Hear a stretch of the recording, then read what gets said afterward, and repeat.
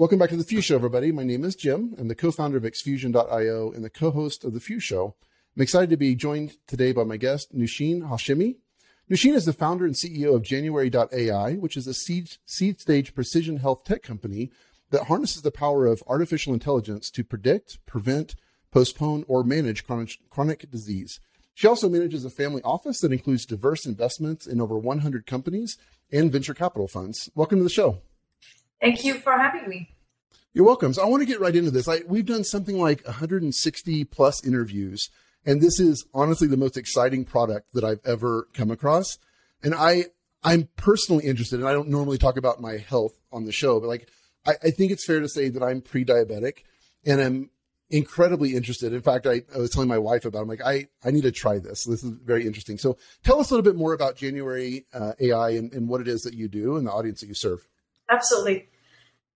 So as you mentioned, we're a precision health company, which means we're very interested in collecting a variety of data on users to be able to see trends over a long period of time about their health. So rather than wait until people are completely sick and symptoms start to show, at which time your options become very limited and the trade-offs are not great, we're able to early on see some signs of potentially things going in the wrong direction and trying to alert people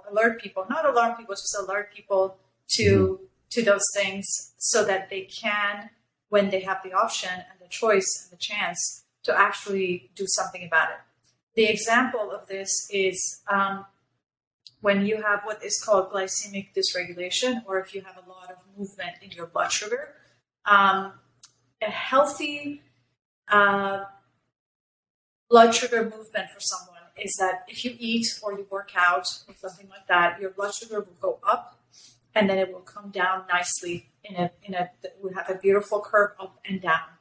Okay. If you have prediabetes, this curve will go up and not come down so quickly. It would kind of go sideways.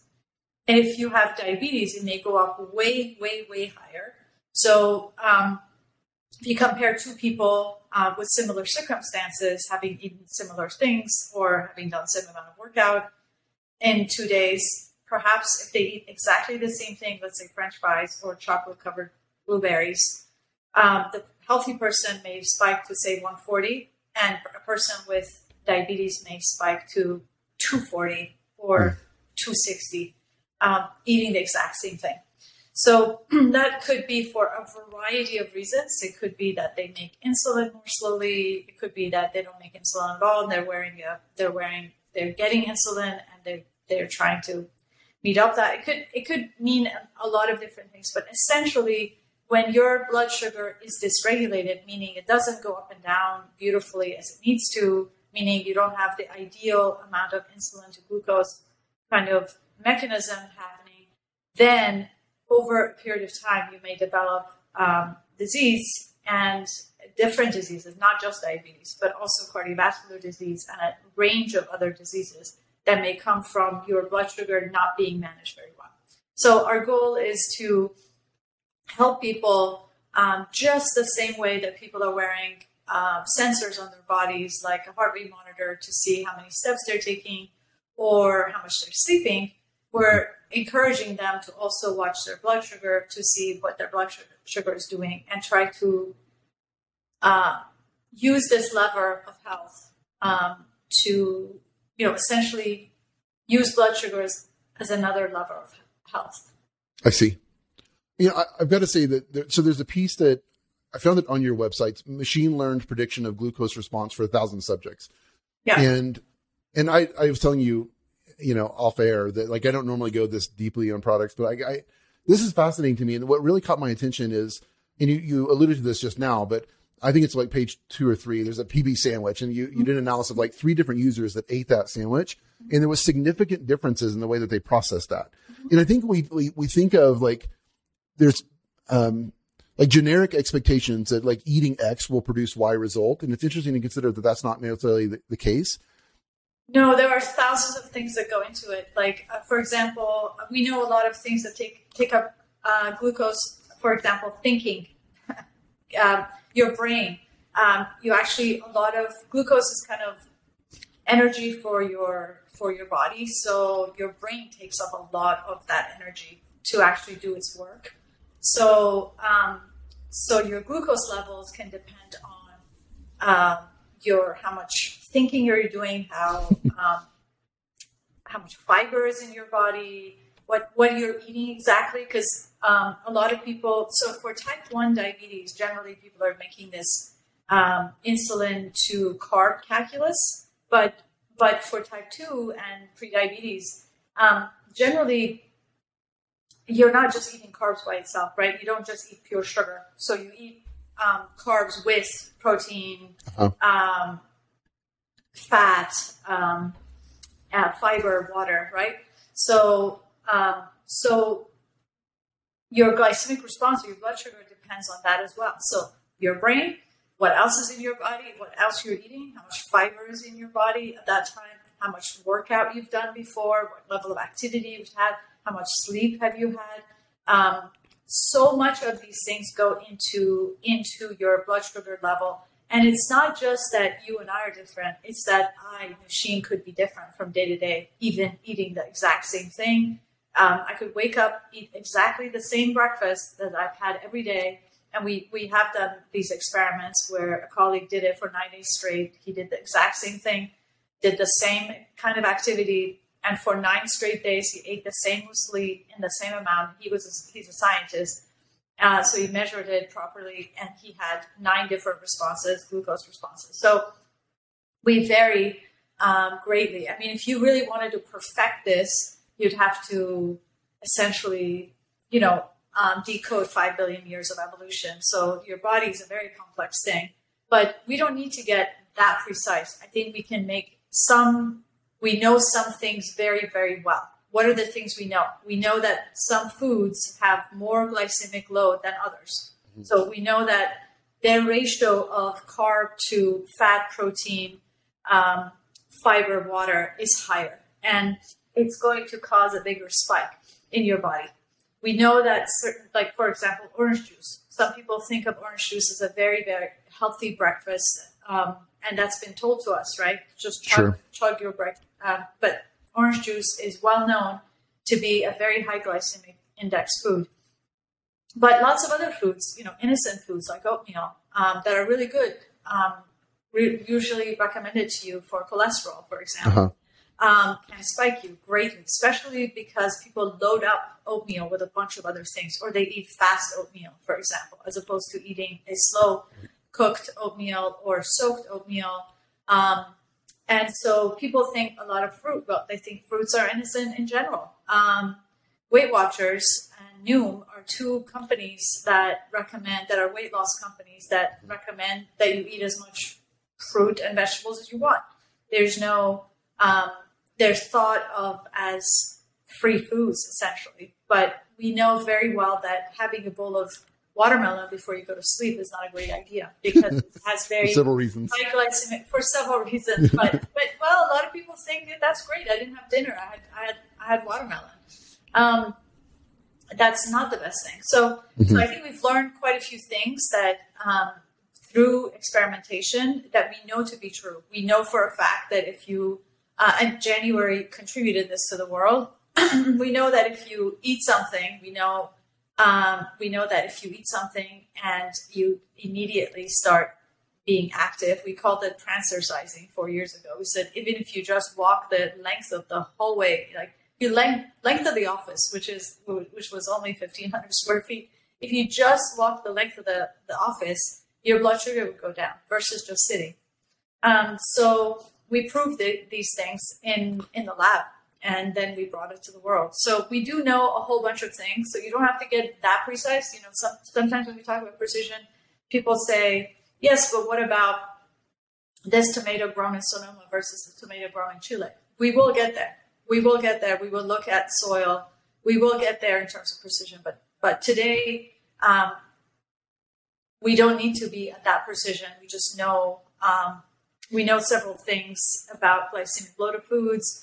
We know that, heightened blood sugar over a long period of time is not good for you, and that you want to balance your blood sugar.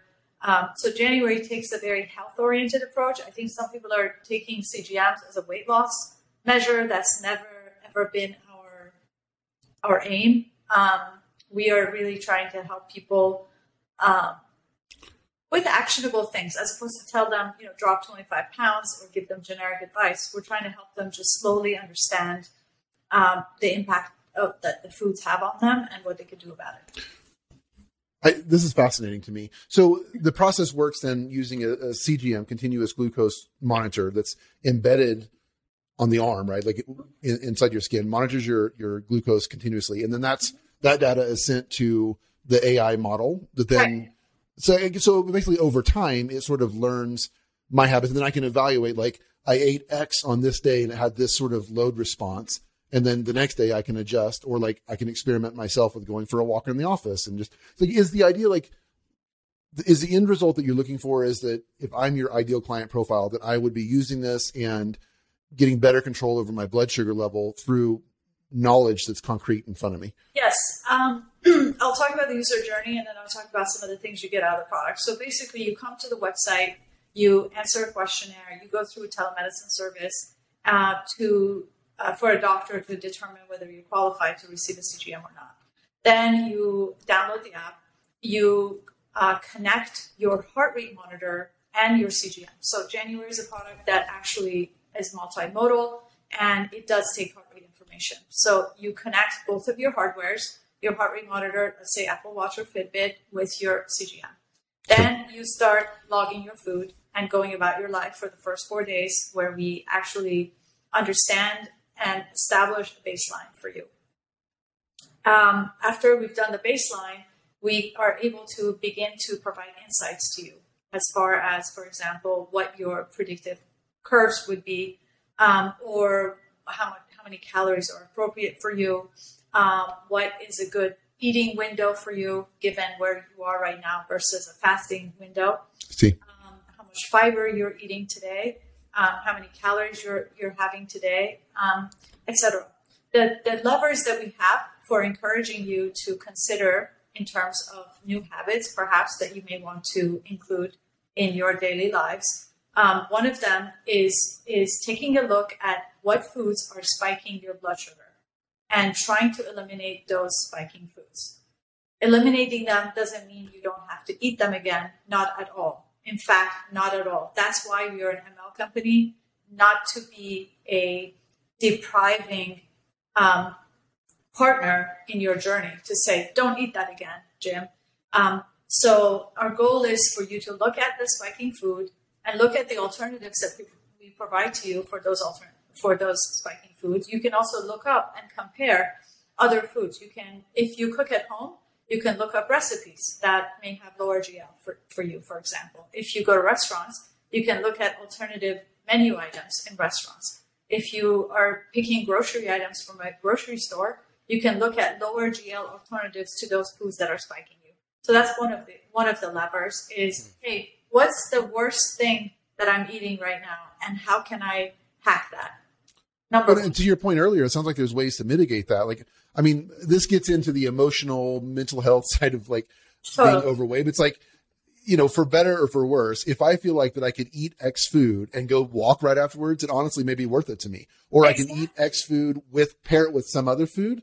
Like, we're all about options. We're all about options. So it's exactly that. Sometimes, so the first lever is, hey, what's spiking my blood sugar, and how can I hack that? Can I hack it somehow? Meaning, either I love it so much that I'm going to eat it anyway and walk, or I can have half of it and eat something else for that, so I can manage the quantity, or I can eat something of the same flavor, just has a lower GL. Like, I'm eating Dannon blueberry yogurt, but Dannon has another blueberry yogurt that actually is lower GL, and January can show you that. Or, for example, you're eating Quaker Oats fast oatmeal, but January can show you another oatmeal that Quaker Oats makes that is not so high GL. I see. So first one is really spiking foods. The second thing is the role of activity. So helping you kind of see that. And we also can tell you counterfactually, hey, Jim, you ate this and this was your blood sugar, but if you had walked, this would have been your blood sugar. So you can kind of see that and go, oh, okay, 10 minutes of walk would have meant this, 25 minutes of walk would have meant that. Then the third lever is we're able to see the calories that you are taking versus the calories we think you should be taking given your level of activity and your gender, your height, weight, etc., your current situation. Mm-hmm. So you can manage your calories better. The next big lever is fasting. So it's intermittent fasting in conjunction with calorie restriction has been shown to improve insulin sensitivity. So it's actually improving your underlying physiology. So we look at your eating and fasting periods. So if we see that Joe is eating during 12 hours and he's fasting during 12 hours, we slowly try to move you towards a smaller eating window. So 15 minutes a day, we'll try to move you until you get to about eating your meals in 8 hours a day and fasting about 16 hours. That's kind of the goal that we have for you. And the final lever that we try to use is try to get you to eat more fiber, because eating more fiber, which is really, really critical to health, to all chronic conditions, is something that all Americans can do more of.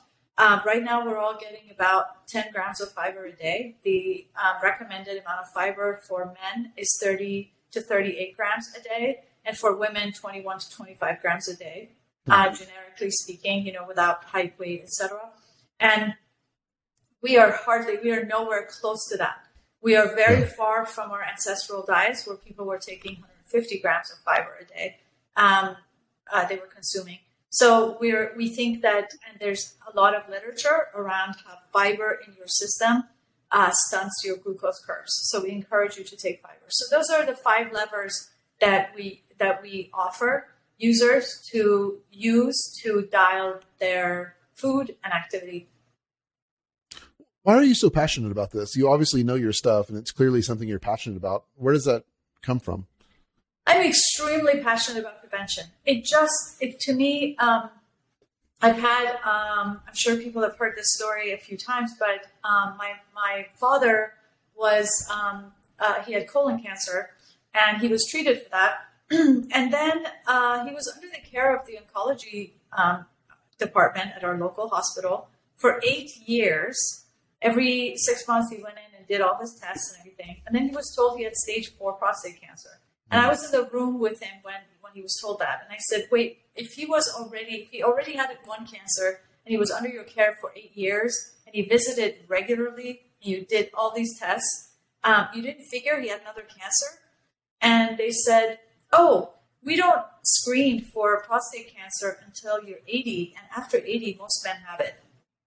And so that is savage to me. Let me tell you that, because my dad had become a raw vegetarian, in his 40s, 50s, and he was healthy for everything else. But this kind of slow thing that happened, had he known, I think he was healthy. Of course, he had colon cancer because he had eaten a lot of.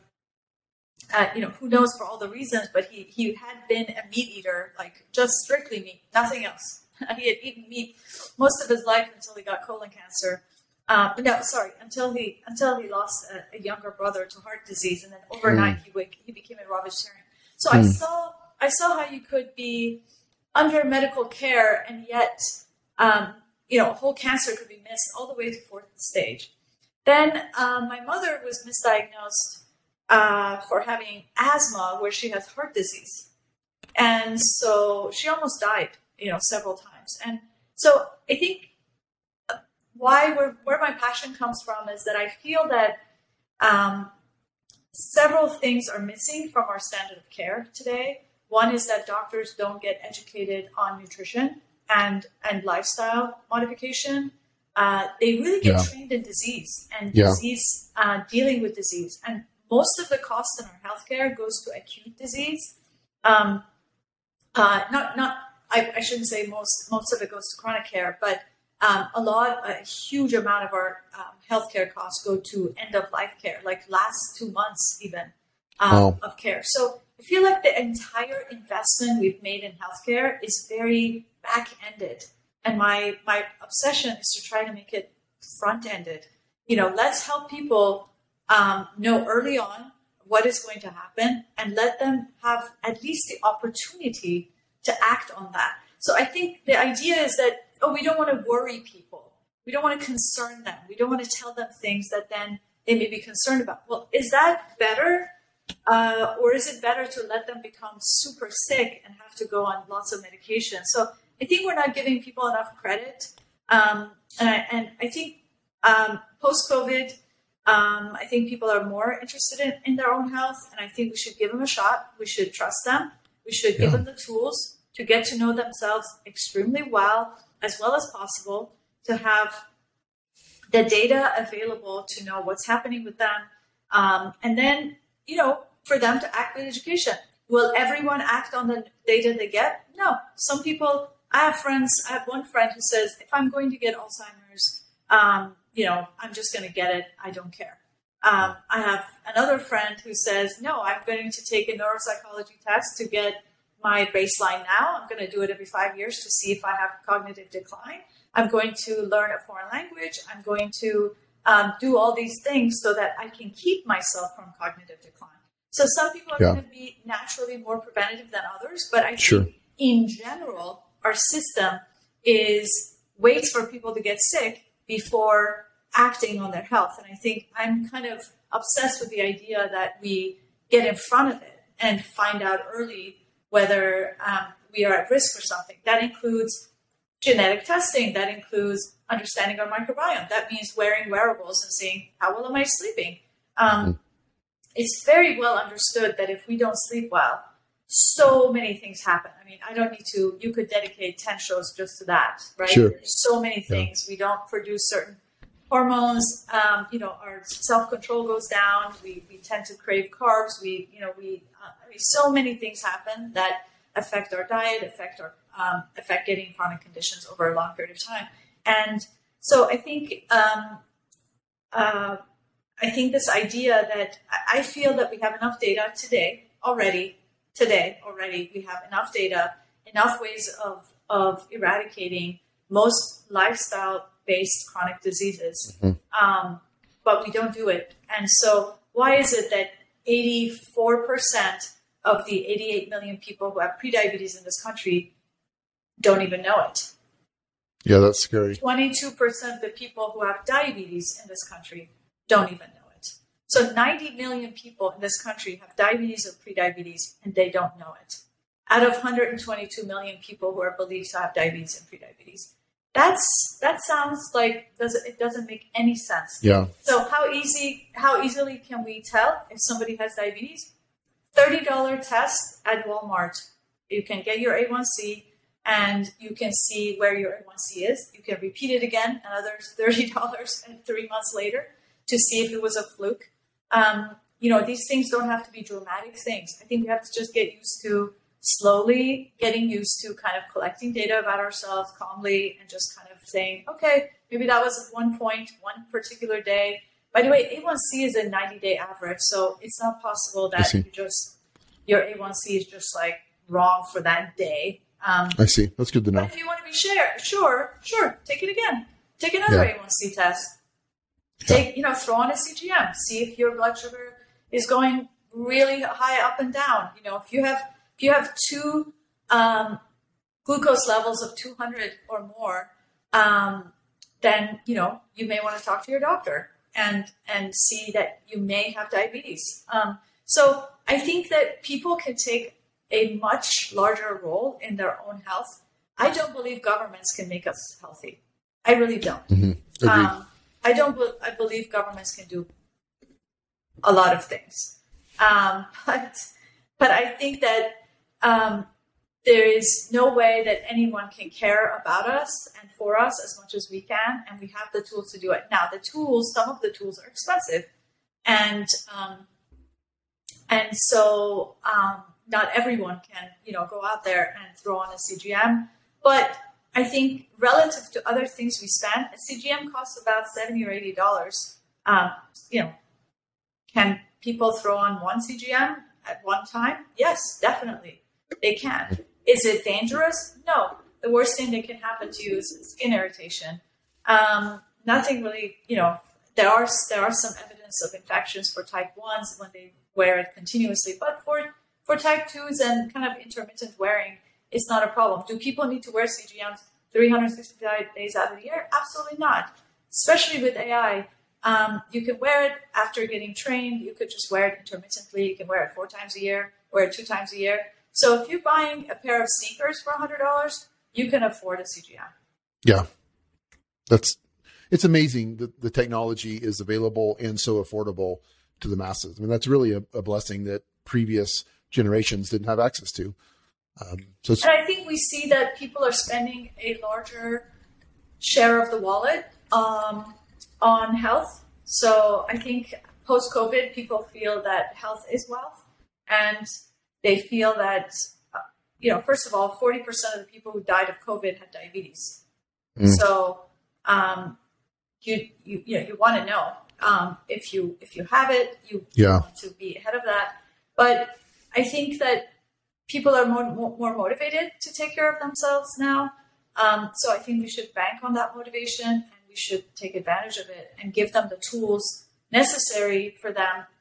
You know, let them, you know, we spend a huge amount in healthcare. Why don't we screen people a little bit better? And why don't we,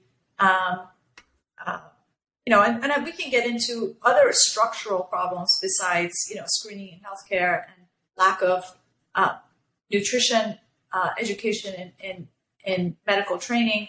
You know, our food is also making us sick. Our food lacks fiber in a dramatic way.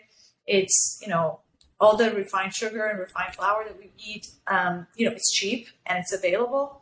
And a lot of people eat those things because they're inexpensive and they can't afford anything better. Yeah. Yeah. It really is fascinating. I is the topic that is important to me, and I would love to talk more about it. I do want to transition though into, I want to ask you a question based on your experience as an investor. And one of the things that we've been talking about just recently is the idea of passion. And I'm curious, when you're evaluating entrepreneurs, founding teams, because most of our guests are funded founders or soon to be funded founders, and a lot of our listeners are interested in that. So it's an important conversation. And I'm curious how you make decisions on whether or not to fund a certain company. How much of that is based on the founding team, their level of passion, the product itself? How do you kind of analyze that? I'd say passion is necessary, but it's not sufficient. I think it's really important to have passion and to have devotion and dedication, because entrepreneurship is hard. Yes, hard. You say that 10 times. I mean, it's dead on arrival, right? You're trying to make something that never existed before. You're trying to give life to something that is not there. So I think passion is critically important. How else can you wake up and work, 14 hours a day, dedicate yourself so much and devote yourself so much to a cause? So it's absolutely necessary, but it's not sufficient. I think having the right technical skills for what it is you're trying to do is really, really critically important. I think building a team is really critically important. I think,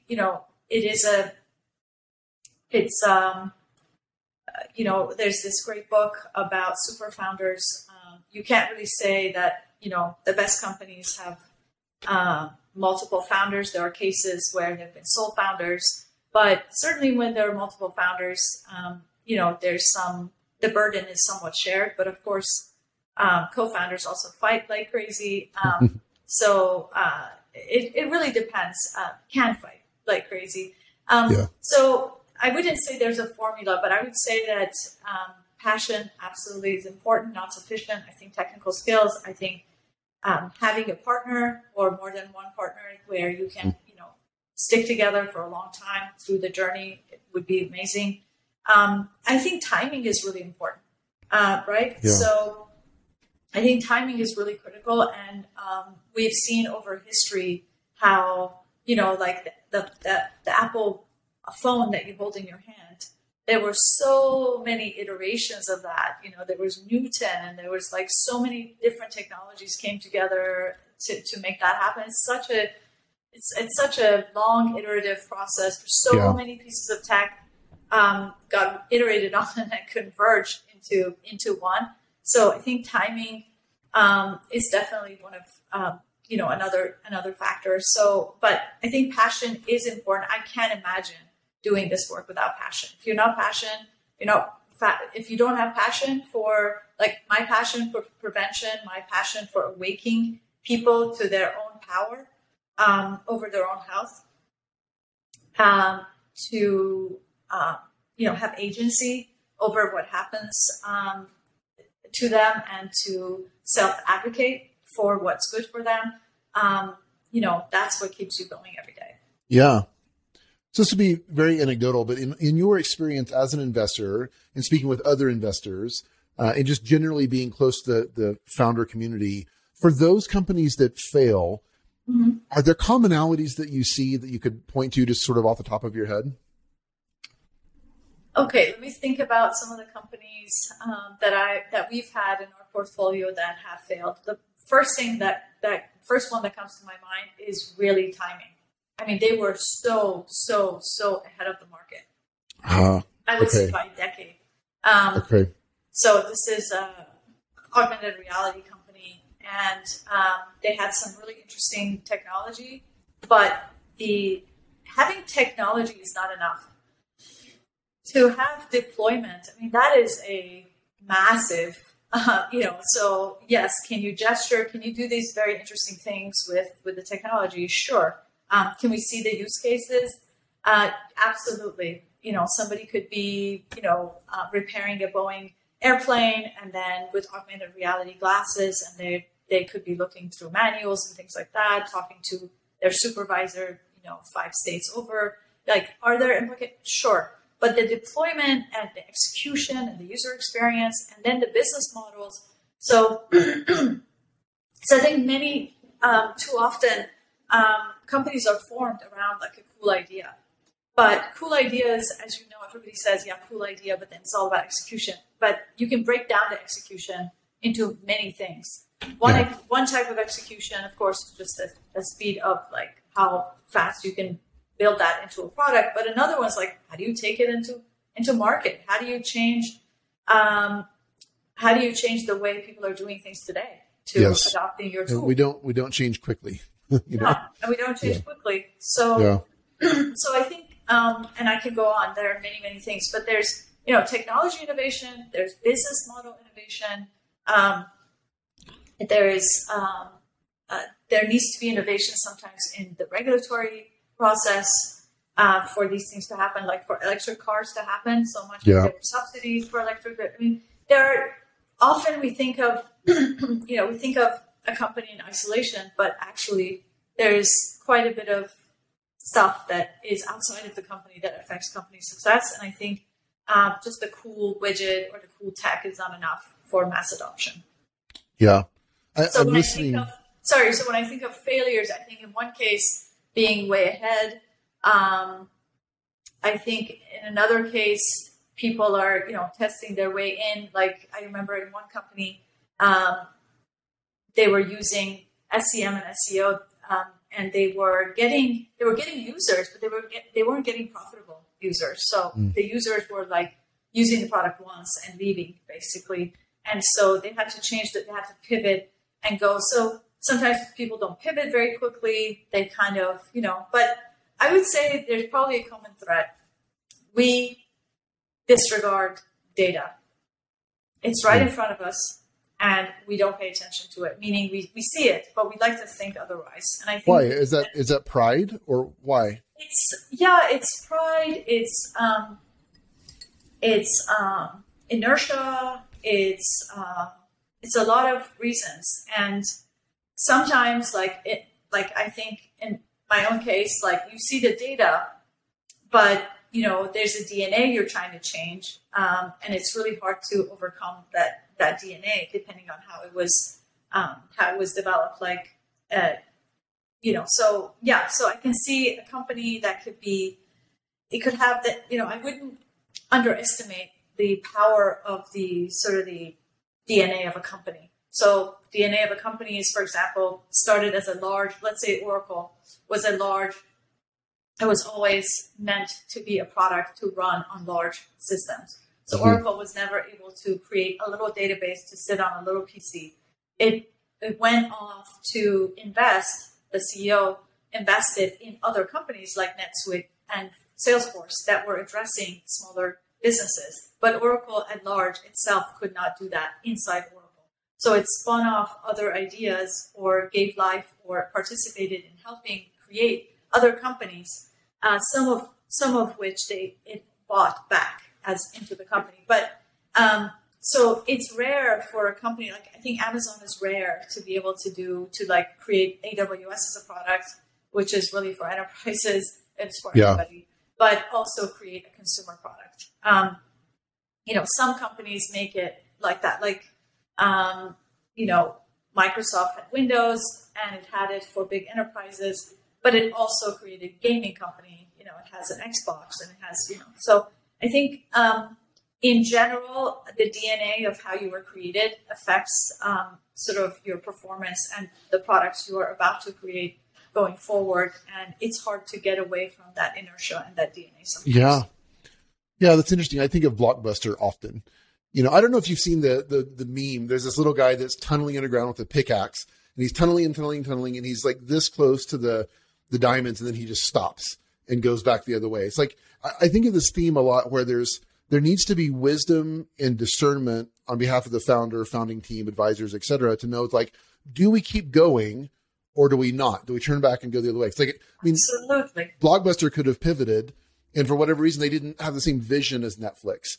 And I heard that Netflix even tried to sell to Blockbuster, and Blockbuster turned them away. So it's like, and I know that like we're all susceptible to those types of mistakes, but it makes me think, it's like, what is the difference in the companies, the founding teams that pivot at the right time versus the Blockbusters that just keep on going to their death? Absolutely. And just look at how many times Steve Jobs did different things. I mean, he built Next. Just think about how he killed the iPod for the iPhone. I mean, who does that? iPod was bringing in unbelievable revenues to the world. It was a popular product. He killed that. That's a great point, actually. He really had the balls to do that. He was, when he left Apple, he didn't have that much money. He put a lot of money that he had into Pixar, which became later, I think upon his death, his ownership of Pixar was something like 7% of Disney, the greatest American corporation. So just there are people who can make those dramatic decisions, and most people are drowning in inertia and sort of what is, and the yesterday theory, and like what they should be doing today and how they are, and it's hard to do that, and it is hard to convince people to make those dramatic changes. I tried to do it, and there's a lot of pushback. It's like, really, we've been doing this. Why can't we just continue to do that? Well, that's not the best thing to do right now. We should not be doing that. So I struggle also to get people around me to kind of take these dramatic kind of changes that you need to make. It's scary. And it's also the timing, right? Yeah. It's great that you're working on research for 3 years, but it's go to market is what matters. And you have to, when you think of designing, for example, you're designing a nutraceutical, you're optimizing for efficacy. But at some point, you're also going to market. You have to optimize for other things. For example, the cost of the product. So I think there's also other trends happening in terms of labor markets. The impact of COVID on labor market, I think, is very interesting, and that's affecting people's decision making. It's rather complicated. I want to go back. You mentioned yesterday theory. What is that? I'm not familiar. Yeah, that's just there's several of these things where we think that we should continue doing what we were doing before, and there's this concept like the best days were the 50s. Like it was always better before, and I see. The past was always like much better than it is today. And that's just not the case. We have a lot of problems. Yes. Well, are you familiar with Morgan Housel, the writer over at Collective Fund or Collaborative Fund? I think it is. He's exceptional, and he has a book called The Psychology of Money. Amazing writer, but he talks a lot about that. And the one consistent is human behavior and psychology. It's the same story. It's just different technology. It's different challenges, but it's the same story. But we do have that propensity to think the grass is greener or was greener or whatever. Always. It's really interesting. Currently, we're experiencing the Great Resignation, right? People are all moving. Everybody's on the go, and grass is greener. And if you just water the glass, under your feet, dude, just it could make a big difference. But it's really interesting what's happening right now. Absolutely. I'm rather disappointed that we're coming up on time. This has been fun. I do want to ask you one more question. And I'm curious, if you were to go back in time, and you can pick the time period, 10, 15, 20 years, whatever, and give yourself, the younger version of you, advice based on what you've learned now in your journey as founder, as an investor, what would you say to yourself? Well, the first thing that pops into my mind is I would have not gone back to Oracle after my short stint at the Stanford Business School. So basically, I spent 7 years at Oracle, then went to Stanford Business School for 9 months in the Sloan program to get a master's degree. Returned to Oracle, extremely loyal to the company, obviously. I had built it. I'd worked 18-hour days for 7 years. It was my life. The company was absolutely, utterly my life. Had a 3-day honeymoon. I had worked every day, Christmas, Thanksgiving, holidays, every day. I didn't even own anything but suits. When I went to Stanford Business, first day I walked into class of 47 people, the Sloan class, I was in a suit. And I was the youngest person at 29. Everyone else was in their 30s and 40s, some in 50s in this class. And I had to go that weekend buy clothes because I looked so ridiculous in a suit. So I lived a very specific, determined, dedicated, devoted life to Oracle. And the best thing would have been when I left Stanford, I should have immediately started a company. I wrote a business plan for a company, and I should have just started it right then and there. Why did you not? I don't regret it because I ended up having kids later in the 90s, and that was a phenomenal journey. I would not change it for anything. I have 2 really incredible kids, and I dedicated quite a bit of my time to raising them. I made them my first priority for a number of years, so I wouldn't have changed that with anything. But I didn't do it because I was devoted to going back to Oracle. It was kind of and that, if I were to turn time back, I would have just gone off then. Were you afraid to jump off? Was it the security that you felt at Oracle? No, I think I was too dedicated. I think I had an imbalanced relationship.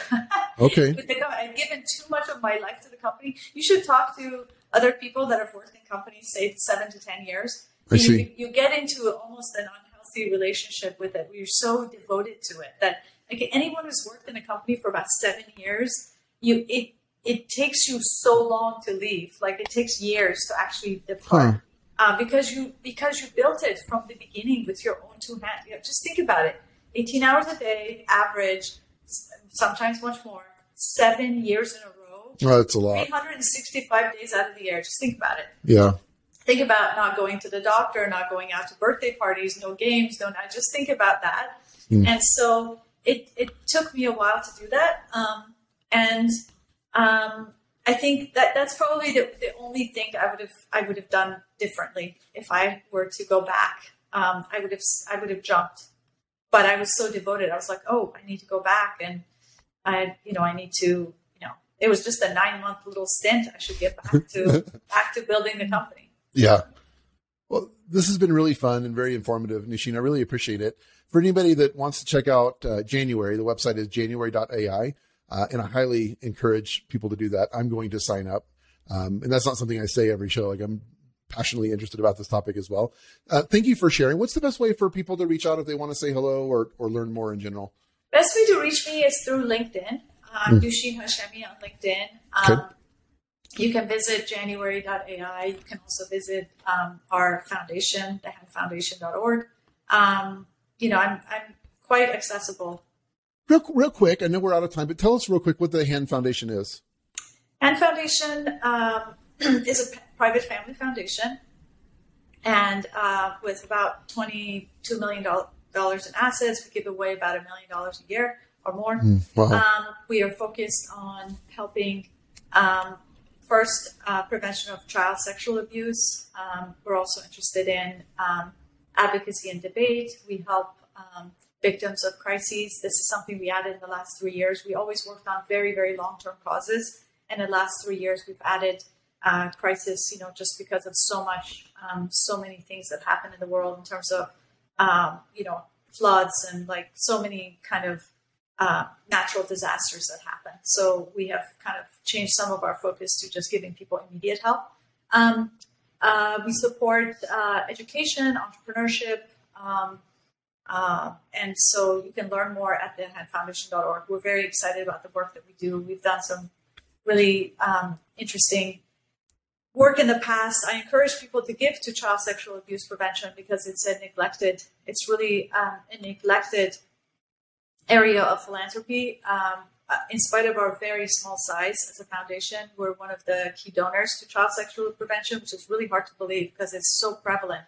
It's 1 out of 4 girls, 1 out of 6 boys is sexually abused in America before they're 18. So I really encourage people to consider that. We all know someone who's been there. So thank you for sharing that. I want to talk to you more about this offline. I got chills as you were saying that. I was a sex crimes against children detective for 5 years. So I worked for the police department and the DA's office. And it's awful. And we can talk more off air, but it's something I'm very passionate about. And I have plans to start a nonprofit surrounding helping law enforcement have the resources to work these types of cases from an education perspective and bringing in passion as well. Like that's a major issue is that there's a lack of passion for a lot of people because they just don't understand this type of abuse. So, but thank you. Like this is incredible. And that's, handfoundation.org. The Hand Foundation, THEHAND Foundation, The Hand Foundation. Let me correct that. Got it. Okay.